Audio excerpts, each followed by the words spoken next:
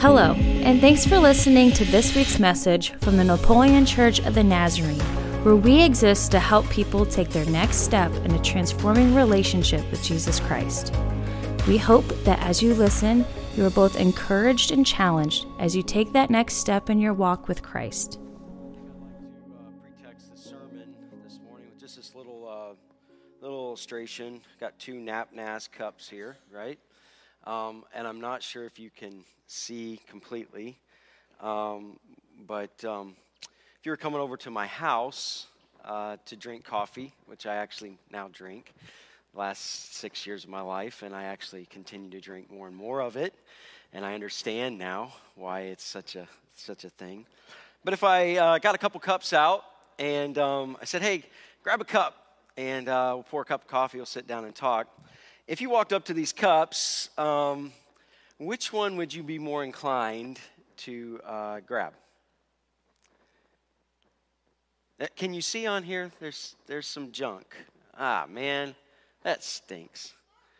It's just not quite clean, all right? There's some, can you see it? This totally flopped. I should have picked something black. Like, all right, this one, man, this looks good, right? But if you walked up to and grabbed, you would be more inclined to grab this cup. It would be upside down, and you'd grab it. It looked good.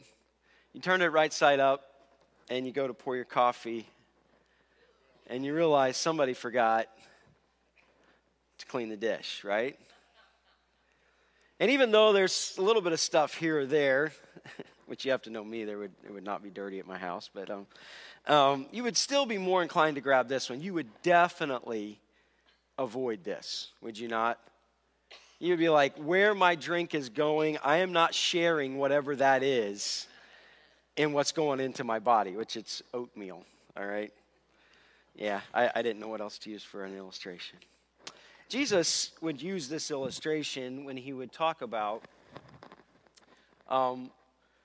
the teachers, the religious people of his day.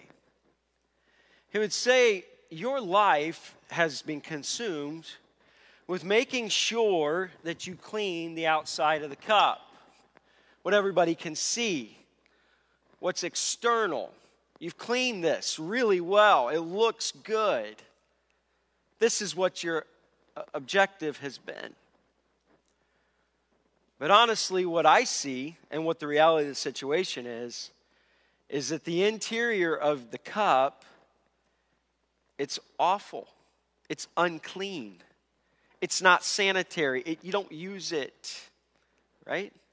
Jesus would use these illustrations. In fact, in another place he said, hey, actually, you guys, you remind me of a graveyard. Like, the tombstone looks really good. And I've been to Jerusalem, and I've been to a graveyard there, and things are, they dress it up really nice, even better than we do in a lot of ways. And yet, he said that's what your outside life looks like, but your heart looks like what's going on inside of that tomb. As the decay of a body now, as it reaches the years, and it's just bones and decay and awful. And I want to use that as a pretext because I think where we're going into this Sermon on the Mount is important for us to remember other teachings of Jesus to understand completely where Jesus wants to take us. I want to remind you that the Sermon on the Mount is it's not a bunch of random statements. It's not just a bunch of pithy proverbs that Jesus just kind of threw out there and, yeah. No, he was building a logical presentation to these people. He's building off what he first said at the beginning. Every teaching that he does as he walks through this sermon, which no doubt took him quite a while to preach, which I love that. There's no way you could preach this in 30 minutes, right? But it is the Sermon on the Mount, and I'm not giving the Sermon on the Mount every week, so I understand you guys want me to shut her down. But he is building this whole thing together. And often people have misunderstood and made this a bunch of independent sayings. Jesus is not just giving new laws, section 4, code section 4, sub law 5, just like, no, he is building a whole case on what it means to enter the kingdom of heaven, to become a whole new person, to follow Jesus Christ himself and experience what is true blessing in this world and in this life. To find what God purposes for our lives and to experience it. We've obviously seen that the foundation is the Beatitudes. They're the attitudes of a new life, the characteristics of a new kingdom. They're the cornerstone. This is the attitude of my life now. And as I have that attitude, I begin to comprehend how to experience life and what Jesus continues to teach, how to interact with these certain areas of my heart and life. These attitudes at the beginning are the foundation for how I live through every teaching of Jesus.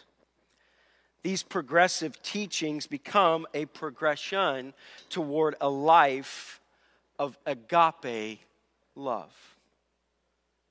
You see, the point of this whole thing is to be like Jesus. That is the goal of God from the foundation of the world. Is to make you and I holy, set apart, to look like his Son, Jesus Christ. Jesus Christ is the very epitome of what? Love. Love. And so when we recognize that Jesus said, listen, this all boils down to a couple things. Love God, love others. He's actually saying, live like I completely did. I loved God and love others. So how do I get to a place in my life that I can truly understand and then experience what it is to love God with all my mind, soul, heart, strength, and my neighbor as myself? Right?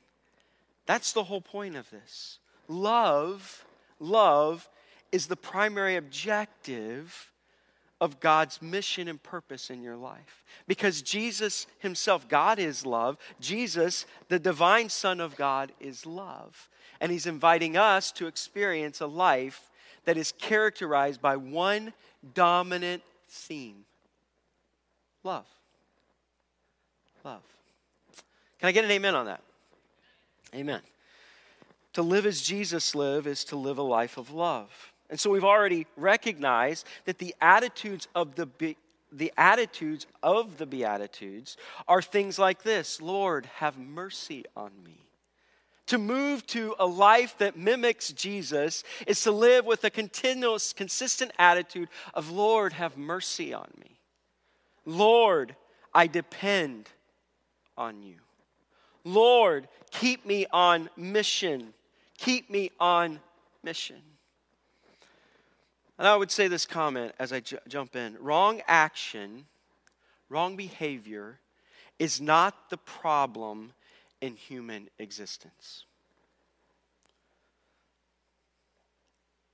Can I say that again?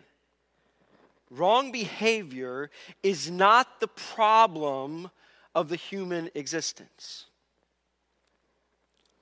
It is a symptom of what the problem is. Governments, societies, cultures are continually obsessed with trying to reform behaviors, right?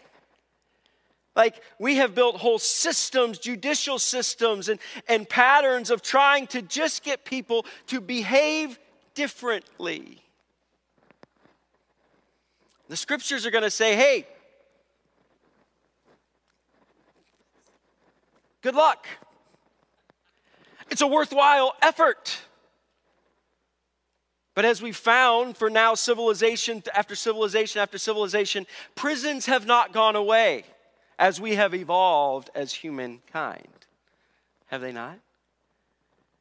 No. The more we try to legislate behaviors, the more we realize it just doesn't work. Right? And at the heart of what Jesus is going to share today is that behavior is not at the core of what we need fixed in our life. Now, Jesus is saying a lot of new things. I want to give a little context to what I believe is a pivotal few verses in all of the Sermon on the Mount. It's like that unseen, read over it, don't give much mind to it, move on to the next hot topic kind of thing. But yet, if we don't grab a hold of these few verses, we kind of miss the whole primary aim of what the Sermon on the Mount is, to create in our hearts love, an ability to love God with all that we are and to love others as ourselves. These pivotal verses. Now, and what was happening in that day is Jesus has come on the scene. He's teaching a lot of things that they really haven't heard. It's a new slant, a new perspective. Jesus does a lot of things that what they had grown accustomed to religious people doing, he didn't do. He hung out with people who were of a bad reputation, who were considered not well thought of. He's teaching things from a new slant that's not emphasizing what they've always talked about. And so naturally, as Jesus begins to share the kingdom manifesto, like, hey, new life, new creation, new way of living, this is kind of the birthplace of this, is the writing of the Constitution. Like, Jesus is very understanding, God himself is understanding of what we need to understand about what he's trying to help us know.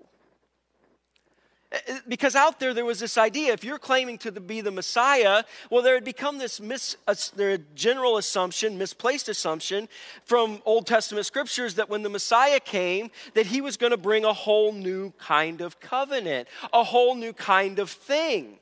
That what they had always lived out is going to be completely gone. Every bit of it. Messiah is going to come in and do a complete new thing. And so in the back of their mind, as they're listening to Jesus, as they're watching Jesus not do or not act like the religious people of his day, they begin to obviously have this assumption in their heart. Well, what does Jesus himself think about our laws? What does he think about our Bible, the Old Testament? Is he trying to be one that comes along and says, listen, that thing is over, gone. Don't even think about it. Forget it. Ignore it. Where does Jesus stand on the Old Testament? Right? You know, today I hear a lot of things like, I've heard these statements from well-meaning believers like, man, it's just Old Testament. Like we've developed, especially I was watching, I think it was R.C. Sproul the other day talk about this, and he would understand this better than me, but that since the Reformation, which we are people of the Reformation, that the law has become disregarded in our Christian culture. We really generally have an attitude that that's Old Testament. I love some of you are on the edge of your seat right now. What are you going to say next? But here's what Jesus says in this Sermon on the Mount. Matthew chapter 5. My remote's not working, so Ryan's going to try to follow me. Matthew chapter 5, verse 17. Do not think... Okay, guys, I want to put something at rest early on in this sermon. Do not think that I come to abolish the law or the prophets. The law, the first 5 books, the Torah generally, like the giving of the law, the Exodus, Leviticus, Numbers, Deuteronomy, the prophets who come along to expound on the law, to explain it more in real life, to continue to flesh it out. Do not think that I've come to abolish that. Oh, okay, so Jesus is pro-Old Testament. Yeah. He's pro-Old Testament. I have not come to abolish that. I have not come to abolish it, but to fulfill it. For truly I tell you, until heaven and earth disappear, not the smallest letter, not the least stroke of a pen will by any means disappear from the law until everything is accomplished. What was given in the law of God in the Old Testament is an eternal thing. It will not pass away. Okay? I just want us to grab a hold of that because I'm going to then explain what that means for us. I like what Dallas Willard says when he says, the law is not the source of rightness, but it is forever the course of rightness. Who God is, what he proclaimed, what he revealed about himself is immutable. It's unchanging. God does not change. In the Old Testament, God proclaimed things like, thou shalt have no other gods before me. Thou shalt not thou shalt not create any idols or images. Thou shalt not take the Lord's name in vain or lightly, right? Like, Jesus is saying, listen, guys, that doesn't go anywhere. That's who God is, and that's unchanging. And I'm not coming to say, hey, forget about all that. Pfft, Old Testament.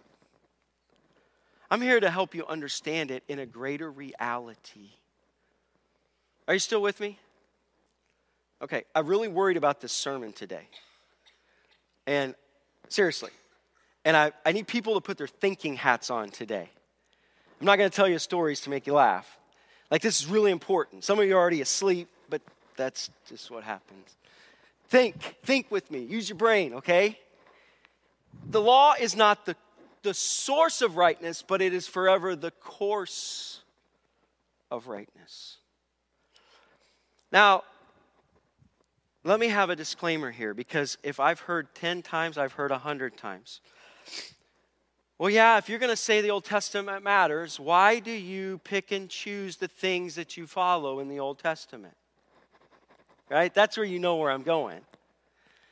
Like, you say that I shouldn't murder somebody. You follow that, don't kill, Old Testament law, but then you're breaking the Old Testament law by the shirt you're wearing today, right? You didn't know that, did you? Like, the Old Testament law said, don't wear clothing that has mixed fibers, right? Like this, I don't even know what this is. Polyester and cotton, something like that, a mainstream blend. Like, why, Chip, do you not kill somebody and say, I follow the law, but then you wear that shirt today? Why do you pick and choose?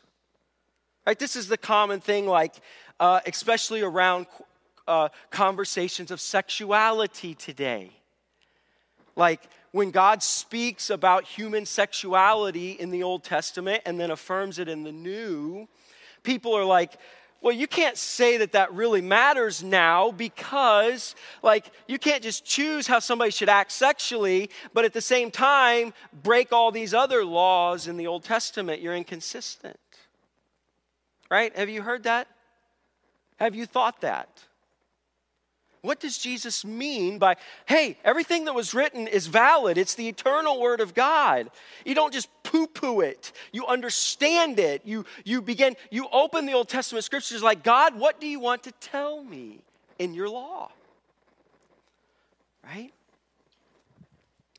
Well, it's in this context that we understand the law in 3 ways. There's the moral law of God that's a part of the Old Testament scriptures, right? Ryan, next slide. No one can see Ryan. Ryan's doing a great job. He has to follow me.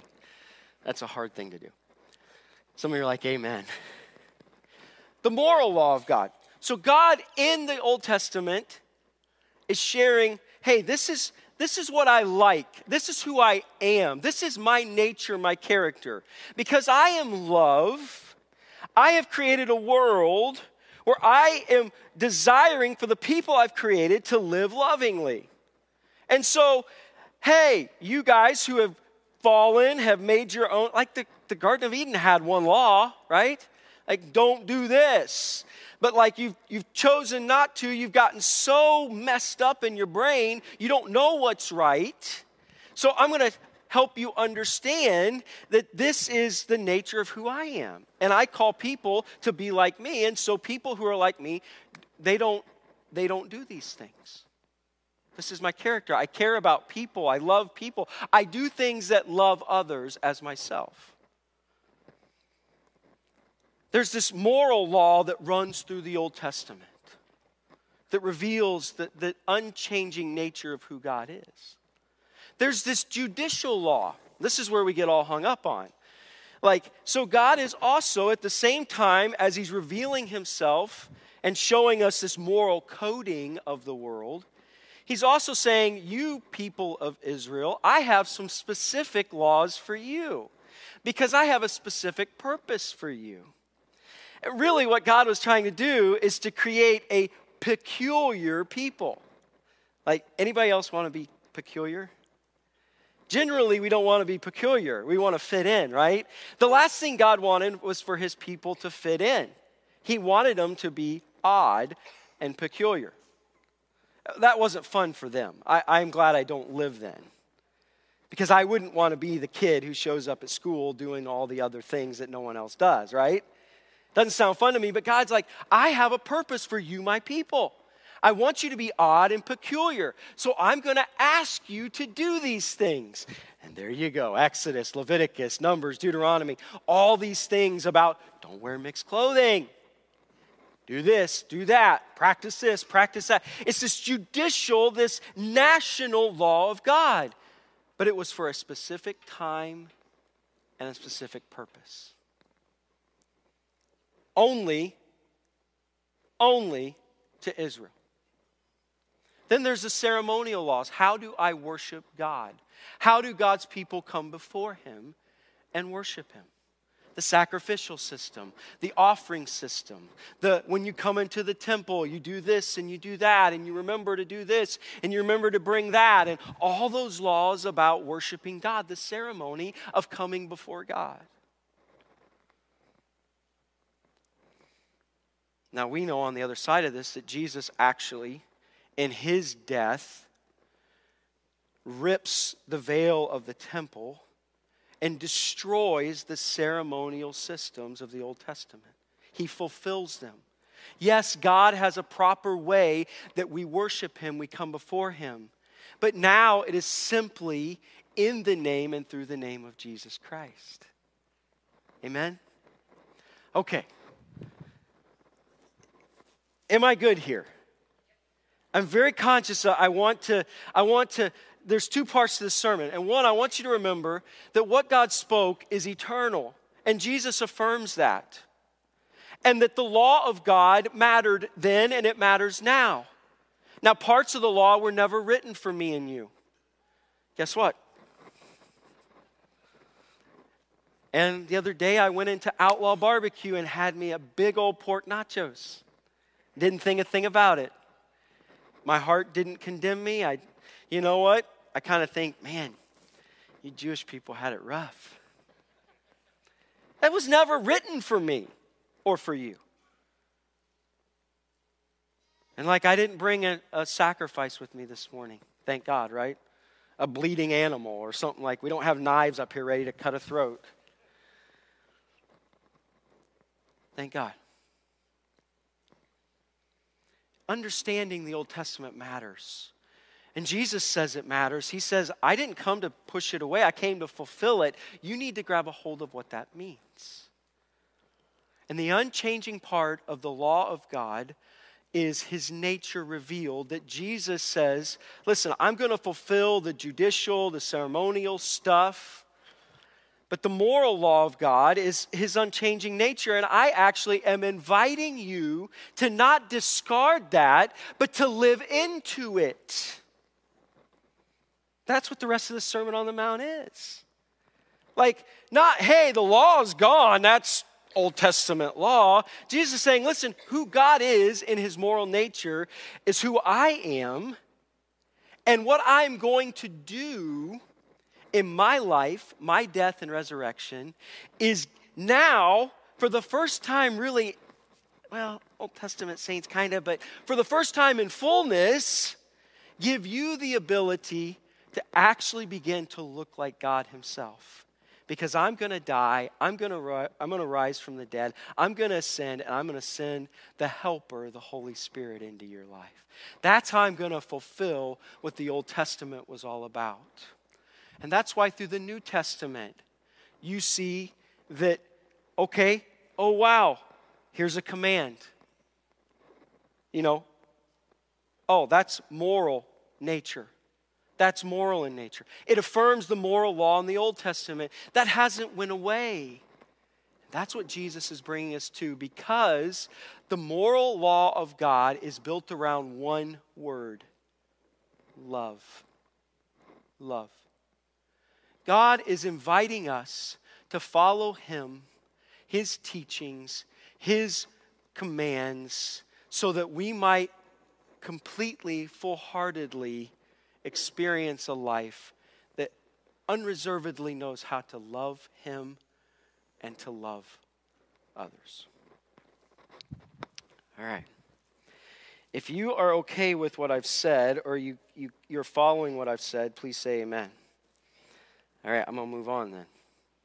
You see, the objective of the Sermon on the Mount, and this is the key sentence of the whole sermon. So, the objective of the Sermon on the Mount is not behavior modification. It's heart transformation. God is wanting to change our hearts. That's the whole thing. Like, you can try to take these things, love your enemies. You have heard eye for an eye, tooth for a tooth. But I tell you, don't resist an evil person. If somebody slaps you on the right cheek, turn the other cheek. You can try to do that. You can behavior modify your life. And guess what's going to happen? You're not going to last. Because somebody's going to slap you one too many times. And you're going to go, and then it's on. You can't do it. Because he's saying, listen, what I'm going to share to you how to live, you're going to understand quickly that you cannot modify your behavior to do this. The only thing is you have to allow me to change your heart. Allow me to change your heart. The heart of the matter is the heart, especially in the kingdom. So that's why he goes on and says in verse 19, therefore anyone who sets aside one of the least of these commands and teaches others accordingly will be called least in the kingdom, but whoever practices in teaching these commands will be called great in the kingdom of heaven. For I tell you that unless your righteousness surpasses that of the Pharisees and teachers of the law, you will certainly not enter the kingdom of heaven. Can I just remind you that there always has been a way that believers in Christ live and act, if you're a true believer in Christ. Well done, thou good and faithful servant. Can we please run from the erroneous teachings of some kind of security that is, if I said a prayer at some point, then it doesn't matter what the fruit of my life is. Baloney. The fruit of your life is who you are. The fruit of your life is out of an present, active relationship with Jesus Christ. That was not even in my notes. I just always like to take a chance because it drives me batty in this world. And we wonder why our evangelical culture in America is tanking. It's because this has been predominant theologies that have just ravaged our churches, and we're weak and anemic, and we're losing our kids because we've taught things that aren't true. Read 1 John, okay? Read Romans 6. So, after my little diatribe there, here's what he does. He says, the heart of the matter is the heart. The law hasn't went away. In fact, the law is used by God to help us understand His nature. This is what God calls us in. And the law, it does its work because I see this is the nature of God and I'm way below it, so it convicts me. It's a schoolmaster, it's a school teacher to teach me how sinful I am, but yet this is how God wants me to live. And so it makes me run to Jesus Christ and say, Jesus, the only way I can ever live to the life that you've designed for me to live is if you're in me, changing me. And this is where he begins. And I've got like 7 minutes to talk about two things. Because he goes he starts, okay, I'm going to change your heart, and these are the two things. He talks about anger and lust. Sex and violence. Guess what sells on Friday nights at the movie theaters? Sex and violence, right? The best-selling books, sex and violence. We all know this, right? TV shows, sex and violence. Sex and violence has always been a huge part of our fallen world. It's what we're, anyway, you got it, sex and violence. Verse 21, you have heard that it was said to the people long ago, you shall not murder. Anyone who murders will be subject to judgment. I tell you, so they're like, I'm good, man. I haven't killed anybody. I'm good. But I tell you, the heart of the matter is the heart. I'm more interested in the heart, not the fact that you're not a murderer. Like, you don't understand the relationship with me and who you're supposed to become if you walk around and you just say, hey, I'm good because I haven't murdered anybody. He's saying, listen, I tell you that if anyone is angry with a brother or sister will be subject to judgment. Again, anyone who says to a brother or sister, Raka, is answerable in court. And anyone who says, you fool, will be in danger of the fire of hell. Basically, he says, listen, what I'm going to do in your heart, changing your heart, is not just make you walk around feeling like your heart is loving because you haven't murdered somebody. I am going to do and want to do a work in your heart that cleanses you from the predominant emotions of anger that lead to hatred, that lead to contempt, that lead to ridicule.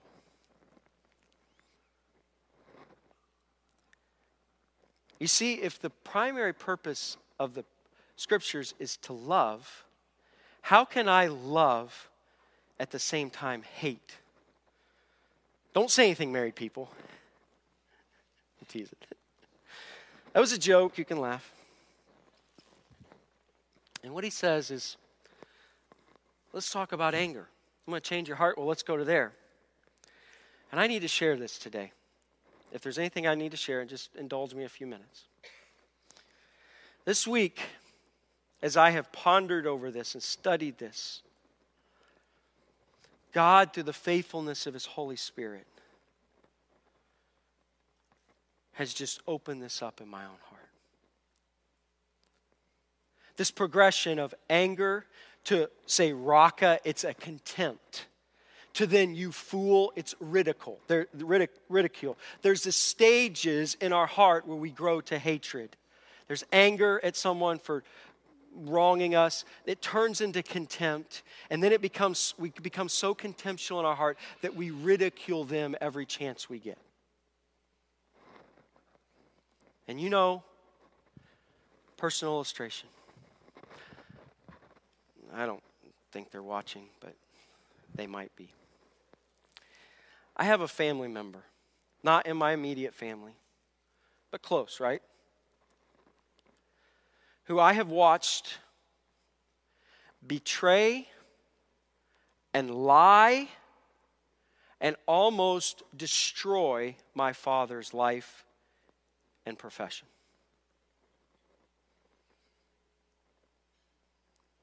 His own sister. Hope you're out there. I've watched it. You want to know what that did to me? That made me angry. I mean, fired up angry. Spitting nails angry. When you see someone that you love being lied about. I'm not talking about, he stepped in it. I know. Like, we're all human, right? No, he didn't even do what was said about him. He was lied about, which almost caused him to be destroyed personally and professionally. Lied, complete lies, proven lies. I mean, just lies by your own family member. It caused me to be angry. And you know what that anger did? It grew to where I just had a heart of contempt for her. You say her name and my heart is just, what a joke. What a despicable human being. Until now, listen to what's coming out of my mouth. I have ridiculed her time and time again to my family. I have. I've been willing to ridicule her to her face, basically, given the chance.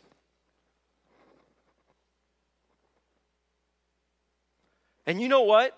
What she did was despicable. What the Holy Spirit said to me is, you're going to get up there and preach this stuff. Look at your life.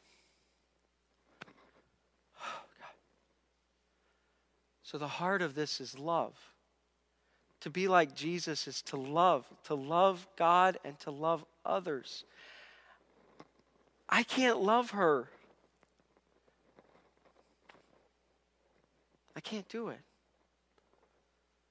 In fact, I ridicule her every chance I get because I'm full of contempt, because I'm angry.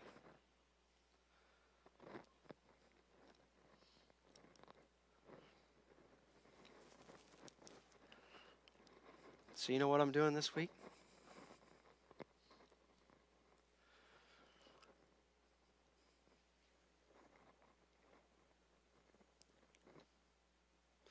I've been confessing, Lord, have mercy on me. I was more despicable to you than you forgave me. Lord, have mercy on me. Lord, I depend on you. I hunger and thirst for your righteousness. Like, I just want your righteousness. And part of your righteousness is I cannot live with contempt, anger, and ridicule in my heart and truly live the Jesus life. It's incompatible. I have to make it right. Because you know what Jesus continues to say here? The next verse says this. Therefore, if you are offering your gift at the altar, and remember that your brother or sister has something against you, leave your gift in front of the altar. First go and be reconciled to them, and then come and offer your gift. Do I realize in my life that my coming before the Lord, that there's a damper, so to speak, in the effectiveness of my prayer life, and the effectiveness of my life to follow Jesus? Because there's a part of my life that is full of contempt and ridicule. And I'm not going to be able to pull this off and love others until I first of all confess it, and then I go and do something about it. So guess what I got to do this week? I got to call the person that No. I got to call the person that God is going to help me love like I should. I'm not going to lie to her. I'm not going to say, hey, it's all right. It was cool what you said, man. I'm going to say, these are the reasons why I was angry with you. This is why I believe you were wrong. But it doesn't matter. It doesn't matter. It doesn't matter. I lay down my anger. I lay down my contempt. I lay down my ridicule because I want God to help me love you as Jesus loves you. Amen? That's what the Sermon on the Mount does to you if you let it. And I'm not looking forward to this. I'm avoiding this. But I know this is what he's wanting to do in my heart. You see, the prayer of today is, Lord, change my heart. He talks about lust. He talks about anger. He talks about lust. And lust truly is just a misplaced value on what I think God is going to use in my life to fulfill me. God gives this gracious gift. But I become obsessed with the gift. And I begin to believe the gift is what will bring fulfillment and happiness in my life. And so I'm willing to disregard God's plan for my life in regards to sexuality, because I believe that what really will make me happy and fulfilled is just to experience the gift. It's a misplaced. It's amazing, the studies and all this. Now they're realizing, hey, the most fulfilled people in the world are ones who have a monogamous relationship sexually. Duh, God said that from the beginning. Like the lies out there were like, yeah, if you really want to like experience all that world, you know, live after your desires. Give yourself completely to it. Pursue it in every way with anybody and everybody you can that you desire to.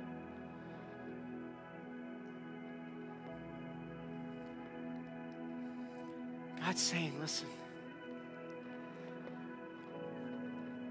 see it as a gift that can never truly satisfy you. It just enhances your life, but I am the one who satisfies. I am the one who fulfills. It's just a beautiful color to life, but it will never, ever, ever bring you fulfillment. Are you willing to lay that down? Are you willing to believe and trust in my plan for that part of your life?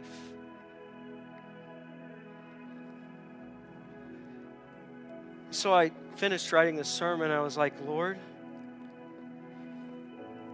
you tell us this, and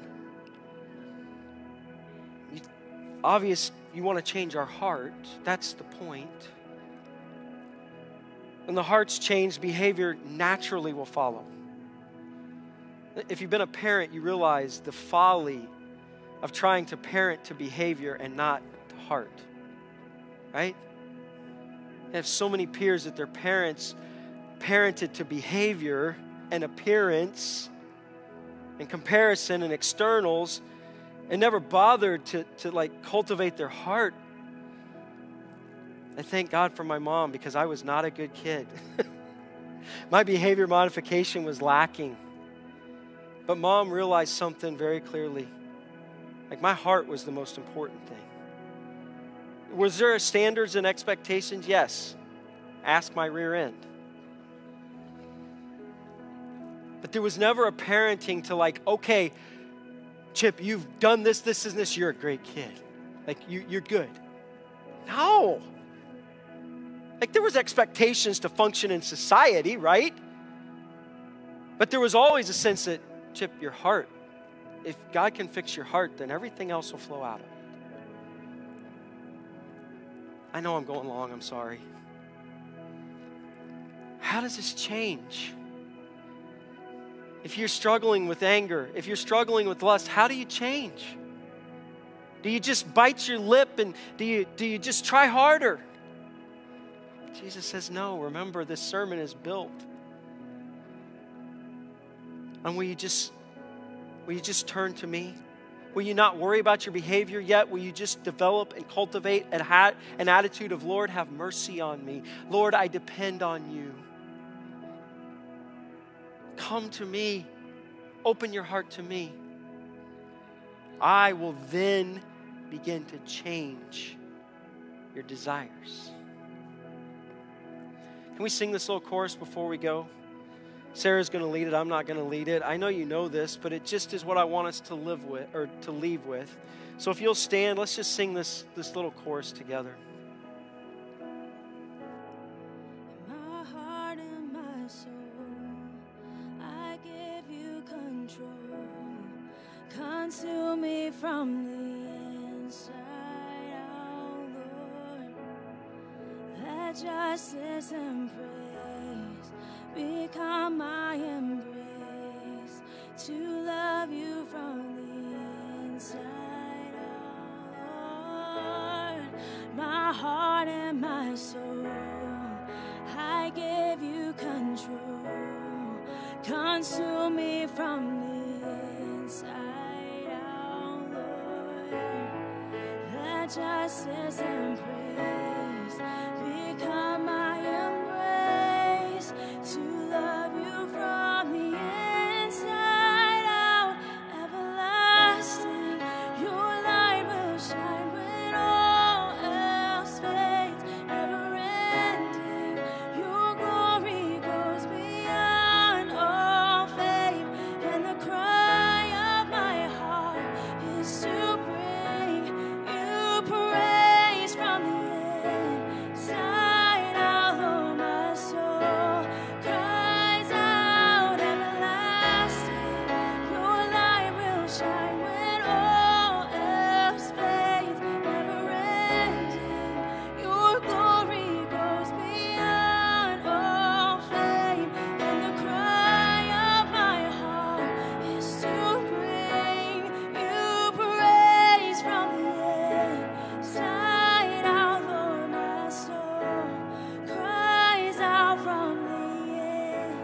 inside out, Lord, my soul cries out.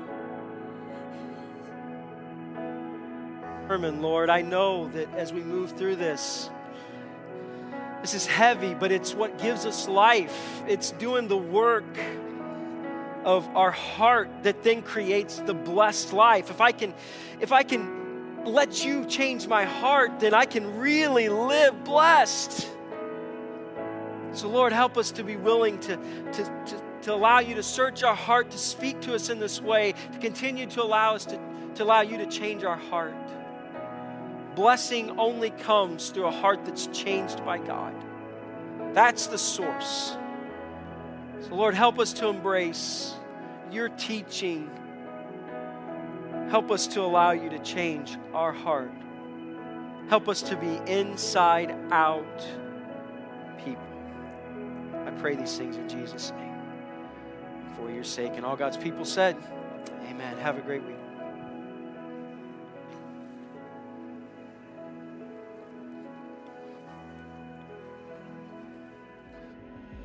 Thanks for listening to this week's message from the Napoleon Church of the Nazarene. We invite you to join us each Sunday morning at 9 or 10:30 a.m. for weekly worship and community with other believers. For more information about upcoming events or ways you can connect, find us on Facebook or visit us at napnaz.org. Have a great week.